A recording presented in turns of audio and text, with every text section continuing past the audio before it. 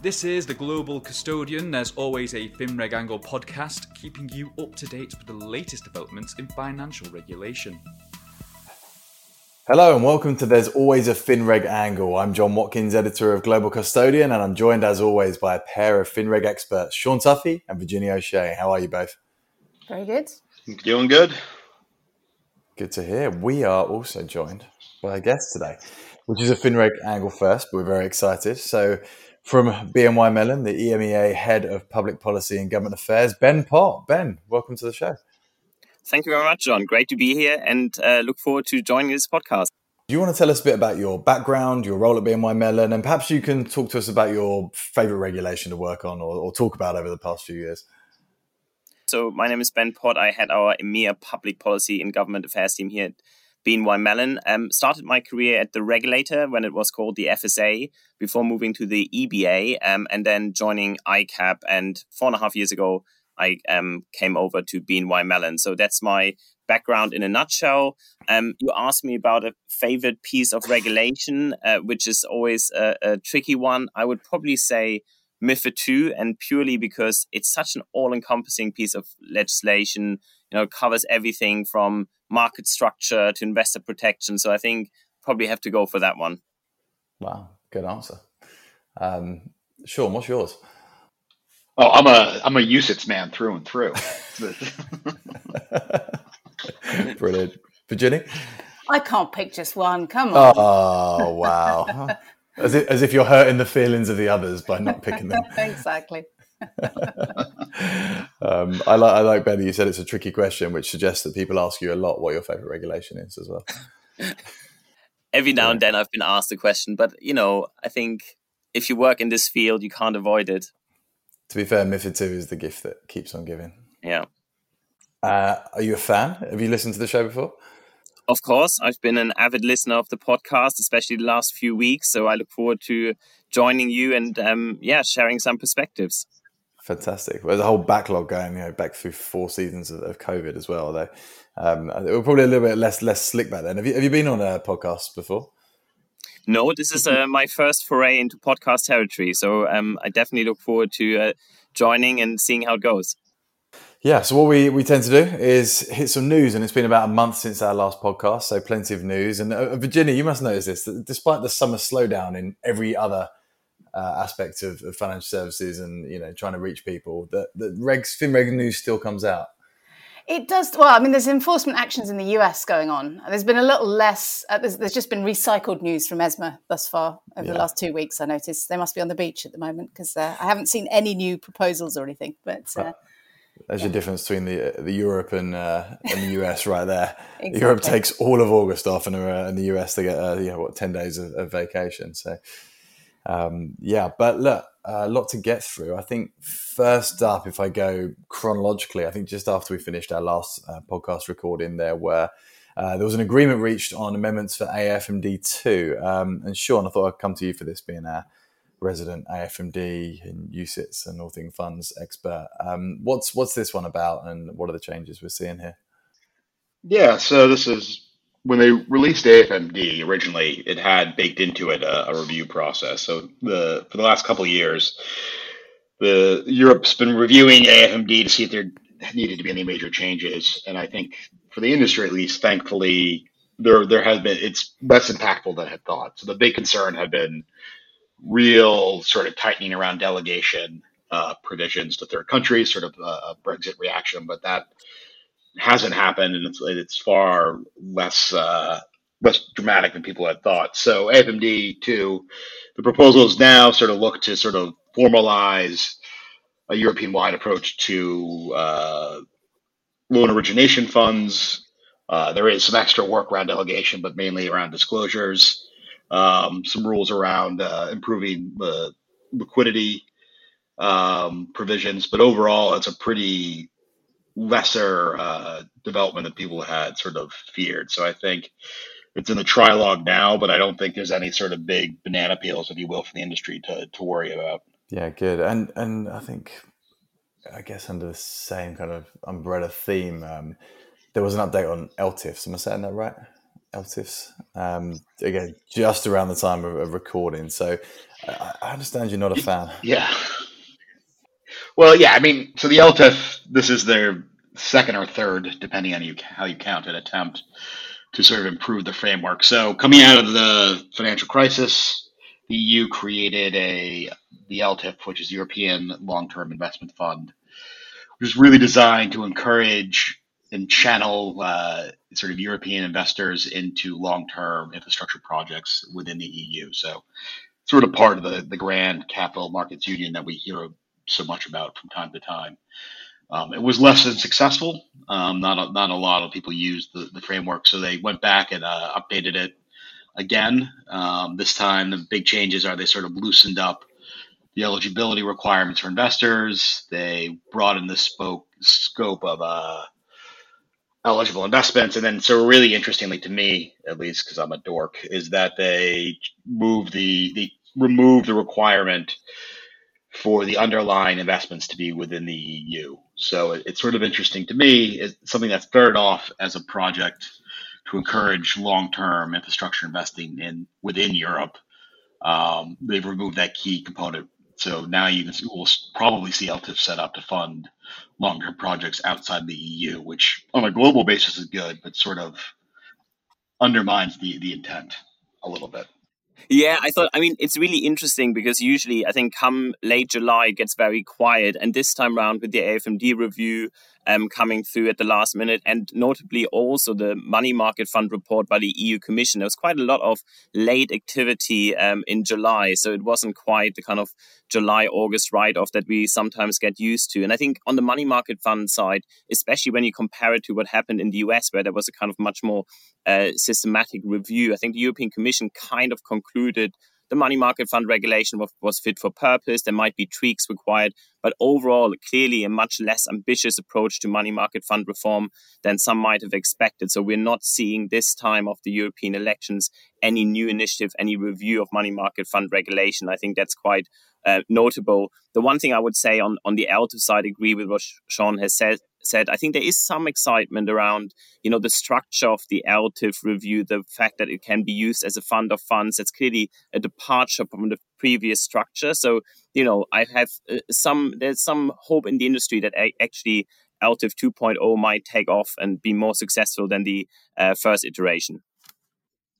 Yeah, I mean, I think as Ben said, I mean, there wasn't as much need for a root and branch reform in the EU, because if you look at the money market reform that happened in the US and Europe after the financial crisis, Europe went a lot farther around sort of requiring floating NAVs and other things. So it didn't have the same structural issues that you see in the US. So in a lot of ways, it makes sense that Europe has decided they don't need to sort of continue pushing, because again, there was no move to bail out European money market funds. I mean, that was a sort of a very specific US issue. So I think it's actually probably good that we're not seeing sort of overhauls for the sake of overhauls.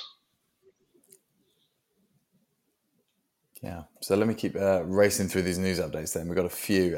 Virginie, SRD2 proposals. That's surely something you've been working on or looking at. It is, of course. It sort of got issued out. We've been waiting for it for a little while. Well, anyone that's in the governance space has been waiting for it for a little while. So obviously SRD2 came out 2020. It was implemented in 2020.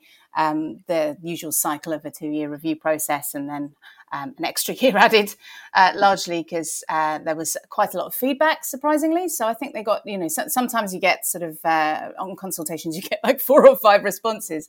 This time we got to, I think, around about 73 or something like that, 73, 75. So obviously hits a lot of areas that people are quite passionate about, and the ESG and the G bit of the ESG agenda.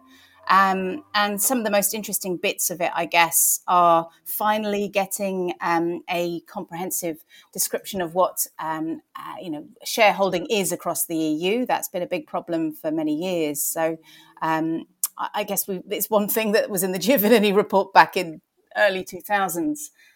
So identified as a barrier to cross-border effective post-trade support. So certainly that's something that everyone's been pushing for. It's also an indicator that the next bit could be SRR instead of SRD, so a regulation replacing a directive. So there's less wiggle room from the individual national competent authorities. And there's also a lot of stuff around, interestingly, very similar to what's been going on with the ESG month back. We discussed that last time in the US. There's a big pushback on the proxy advisors. So some of the similar things that the Republican contingent in the US have been proposing, the EU is actually proposing over here. I mean, not in exactly the same vein, but they're sort of thematically similar in terms of making a much more rigorous authorization process for the proxy advisors, more oversight, more reporting, and just more of a push to try and encourage, more sort of a level playing field in that market, because there are two large providers globally in the phase of ISS and Glass Lewis. I think there's a lot of worry about that sort of duopoly. Globally. So certainly a lot of interesting things. And there's lots of other bits to it in the proposals, but those are probably the headline items, I'd say. Look, I think on SRD2, the one thing we're really looking out for is the definition of a shareholder, which really is feels like a very fundamental building block that we've been waiting for a long time, just harmonizing that core piece of definitions at an EU level. So we think that an SRD2 review, if it can resolve one issue, then the definition of shareholder would be very welcome. Yeah, and Virginia, I don't know if you mentioned ESG month there. We talked about in our last episode.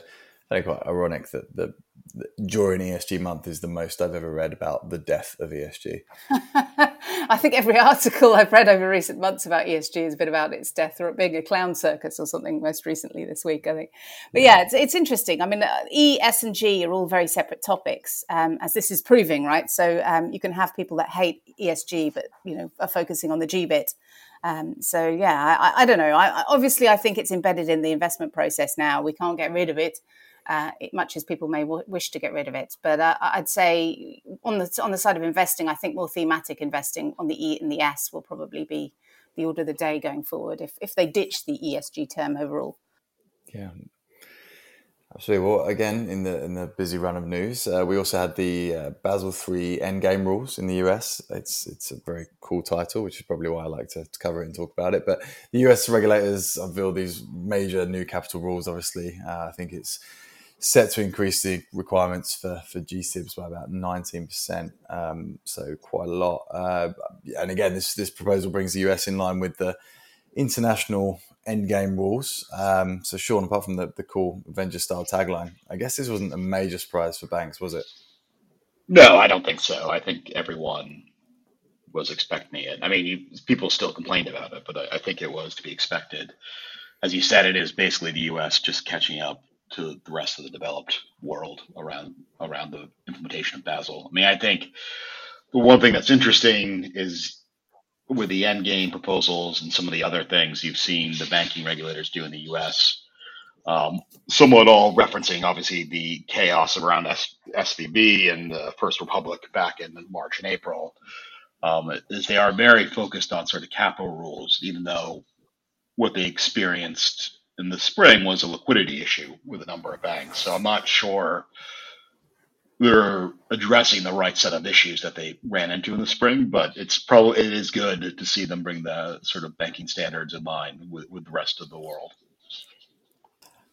And Ben, we always touch on certain things on this show, usually ESG, tick, Bitcoin and crypto ETFs, which we haven't actually discussed yet. And the other one, obviously, at the moment is T+1. So we had testing begin last week on T+1. And I mean, look, it's not the most exciting sounding story that testing for new settlement cycle has begun. But Virginia, what do you think we're going to find out from this testing over the next 21 weeks? Is it?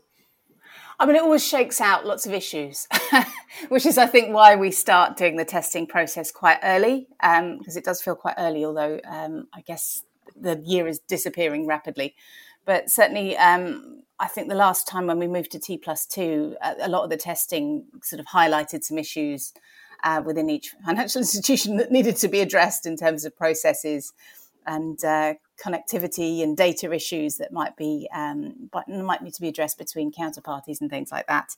And particularly with the DTCC side is also a learning journey for them. So I think it will be educational, let me put it that way. It's always quite painful as well from experience and talking to people as to the feedback during this process. I'm probably right in thinking the testing period was a bit longer for T3 to T2 though. Mm-hmm. Yeah. And Ben, does the settlement cycles kind of fall within your remit as well? Yeah, absolutely. It's something that we are following. I think you mentioned that last week as well. It's quite an interesting test case for UK-EU divergence, almost whether they follow the same timeline on T+1. They clearly have their own kind of investigative phases currently that they're engaged in. I think the US will be a very interesting test case just to see how long it took, what the operational issues were that were thrown up, and then, the lessons learned from that in terms of the UK and the EU implementation. So I think that's something to watch for the industry. What are the timelines going to be on this side of the Atlantic, and to what extent will UK and EU try and coordinate, especially now that they have their new MOU in place? So plenty of opportunity to discuss and align. Yeah, the UK is going to be ahead of the EU in this, isn't it? Is that the best bet at the moment? It's a good question. I think on the EU side, clearly we haven't got the kind of public mandate yet. I think CSDR is kind of calling for an investigation. On the UK side, again, it's more of a kind of private sector with the public sector lead in terms of investigating when and whether to transition. So I think it would be interesting to see once actual legislation comes through, who's going to kind of set the standard first. Is there a kind of political, hey, now we're free of the EU, let's do everything faster and quicker and on our own? Is there almost a political angle to getting it rolled out first? Of course there is. Whether it's a logical angle or not is the matter that I always bring up in this instance, right? Because diverging from the EU is going to be painful for everyone. I just really think it's a bad idea, and I think the industry thinks it's a bad idea. It's just whether the people that are making the final decisions listen to the industry feedback is the bigger issue here, if you ask me. That's my cynical point. No, I was just going to say, I think the interesting thing will be that on the UK side, whilst in theory they might want to be the first of the blocks, the kind of long list of legislative and regulatory initiatives they have on their plate after Edinburgh reforms, after Mansion House, might mean they just kind of constrained just from a bandwidth perspective to, push this to the top of the agenda. So agree with Virginie, they might, have the desire to be first of the blocks, but there is a lot on their plate at the moment.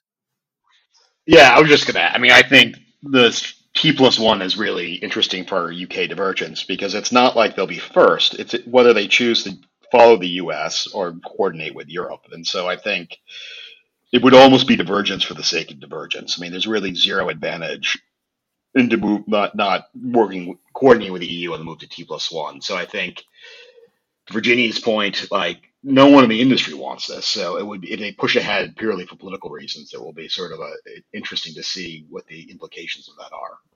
Yeah. And Ben, divergence is our kind of title of the episode today. Actually, a bit like Endgame. It reminds me of something that Marvel could use for an Avengers sequel. But do you see the UK, as we just said, kind of flexing its post-Brexit muscles in many ways? Yeah, and I think in a way, we expected that to happen quite a lot sooner post-Brexit. I think there was clearly a political desire to deviate in a number of areas where it makes sense. And ironically, now that the political temperature has gotten a little bit warmer, this is the moment when actually you're seeing a lot of legislative and regulatory action. And that's partly driven just by the different timelines, right? In order to prepare legislation, push through consultation papers, discussion papers, and get that whole, bandwagon of regulatory reform on the road. That takes quite some time. And we're now at this point where we're really seeing clear divergences. And just to kind of pick up two different examples, in the last episode, you talked about MiFID II research unbundling. We're clearly seeing different approaches there. The EU taking SME research out of scope, the UK going for this kind of platform idea, following Rachel Kent's investigation. So there are clearly going to be differences on that side. You're also seeing in the ESG space again, quite dramatic differences. We had SFDR on the EU side, the EU taxonomy. We're seeing the corporate sustainability disclosure regulation coming through. And on the UK side, we're still waiting for the fund labels regime. I think last time you mentioned that we're expecting that in Q4. We're still waiting for that consultation on the green taxonomy.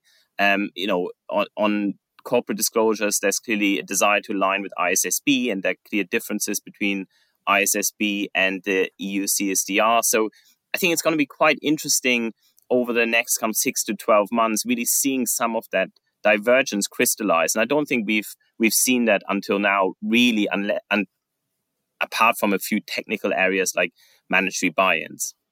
Mm-hmm. Yeah. Sean, what do you think about that, and how happy are you that Ben is referencing our previous episode? I mean, it's amazing. It's always good to know who our one listener is. But no, I think that's right. I mean, I think obviously the rhetoric around Brexit was sort of this big bang divergence, which was never practically feasible. So I think we are now at the point where over the next 6 months to a year, we will start seeing sort of real divergence. And I think it will be interesting because a lot of firms, especially, I focus on the sort of asset management area, will have to negotiate now a local set of Brexit UK rules along with complying with European rules for their European funds. And I think it's just going to add a layer of complexity without a lot of upside. But I mean, that's just the nature of cross-jurisdictional business. But I think the real problem with this idea of sort of wildly divergent rules in the UK is it can only really benefit domestic businesses in the UK, sort of really domestic banks, et cetera, because once you start working on a cross-border basis, you can't not comply with the European rules. So I think it becomes just another challenge firms are going to have to deal with. Yeah. And Ben, are the firms struggling with the divergence, would you say? They're trying to grapple with it?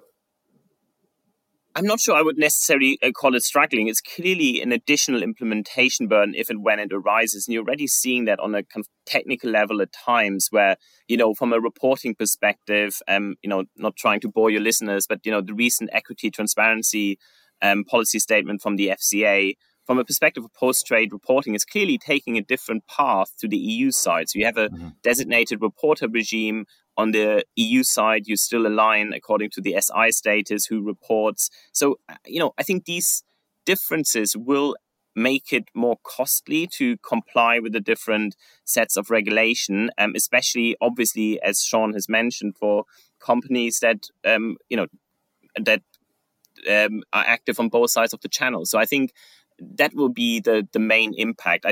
It's difficult to say whether firms are struggling. It just means for now a lot more work.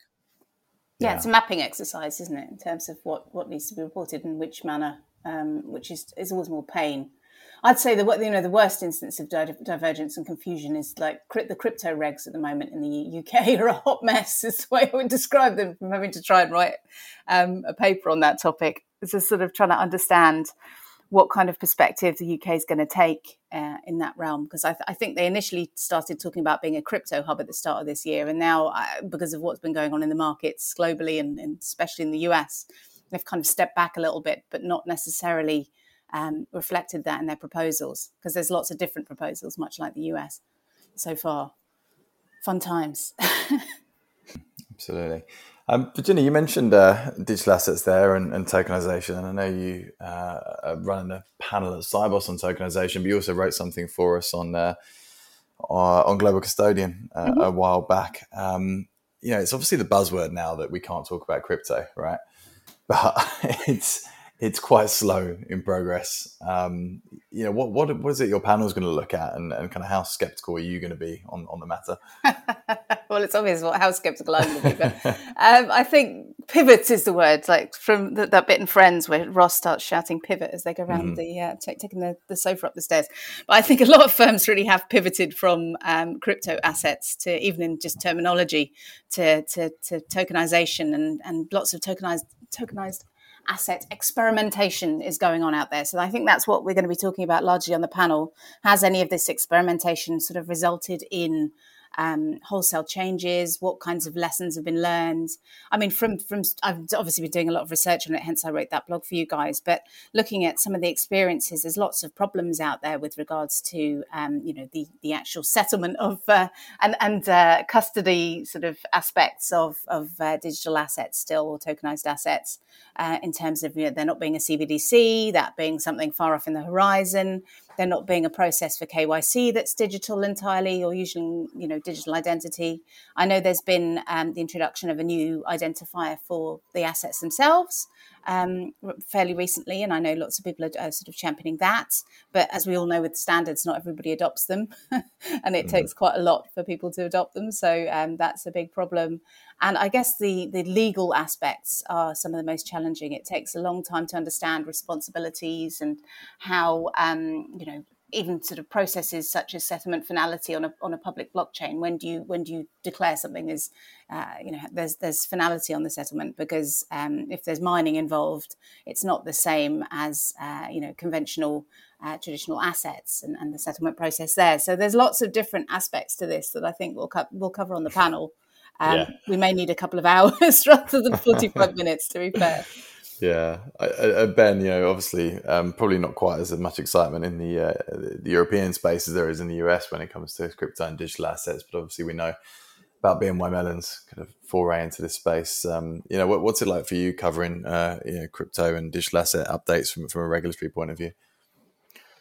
Look, I think not much to add to what Virginie has said. I think it's going to be interesting to see, again, how the regulatory approaches differ. And Virginie referenced the UK versus EU. The EU obviously put forward the MiCA proposal.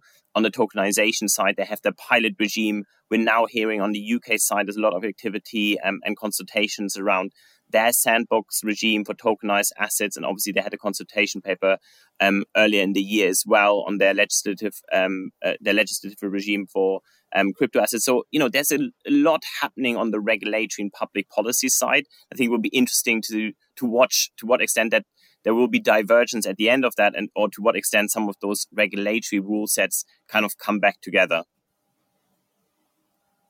Yeah, absolutely. Sean, any final words on crypto? Oh God, no. Yeah, but I think the one thing I will say to stay on the regulatory theme, that it's worth mentioning that the U.S. banking regulators a couple weeks ago released a couple sort of guidance notes, if you will, around for U.S. banks and crypto, sort of tightening the screws a little more, and sort of two interesting points. One is if an institution wants to deal with stablecoins, they need to get specific permission from the banking regulators, the federal banking regulators. And the other one, to sort of this tokenization and blockchain things that we have been talking about, they're going to do sort of a thematic review in the U.S. of potential risks that arise from using blockchain or distributed ledger technology to understand what risks they could pose to banks and to the system. So I think it's the first time we've seen a regulator start to take a step back and wonder what are the implications of all these sort of pipe dreams around blockchain. So I think it will be interesting to see how that impacts things moving forward. Obviously US specific, but I think it's another interesting point around how regulators are starting to look at the space differently. Ben, I guess I'll give you the final word here. Is there anything else that you're covering at the moment, or any points we didn't touch on the divergence matter that you think particularly of interest to our audience?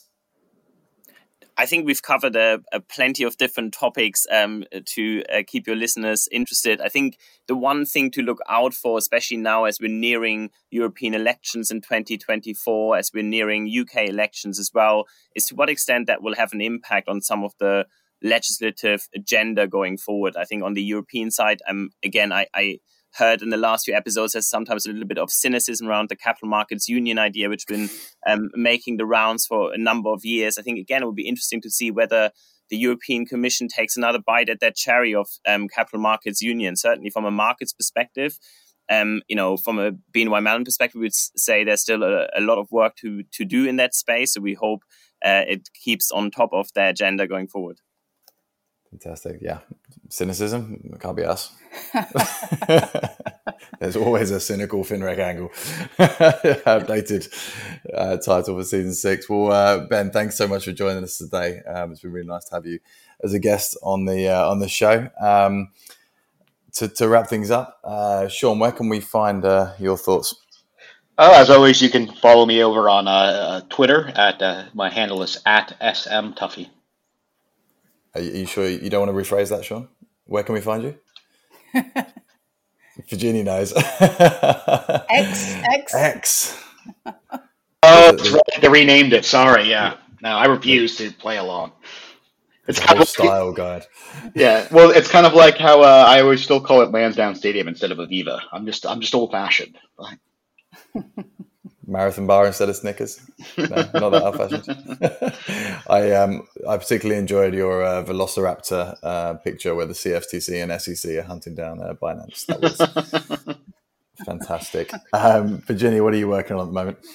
As I mentioned, the tokenization stuff. So that's coming out very soon. I think it's coming out next week. And also a big thing on proxy voting, which again is also coming out next month. And obviously Cybos prep. So that's all exciting stuff. So I'll hopefully see some people, including yourself, over there. And you can see my stuff on www.fintechfirebrand.com. We'll see if we can squeeze in a quick Cybos preview, though. To be honest, we're talking about T+1 and exactly. settlement files, and that's pretty much everything and tokenization. So we haven't talked about ISO 20022, which is and that's all we've got time for today. Perennial theme. That means actually having to say the word as well, which I'm not so keen on. Over at Global Custodian, we've got a lot going on. We've got some magazines coming out, our full issue, our fund services issue. We are working on an outsourced trading supplement. But the thing I wanted to bring up today is that we're still working on the T+1 Industry Issues Forum.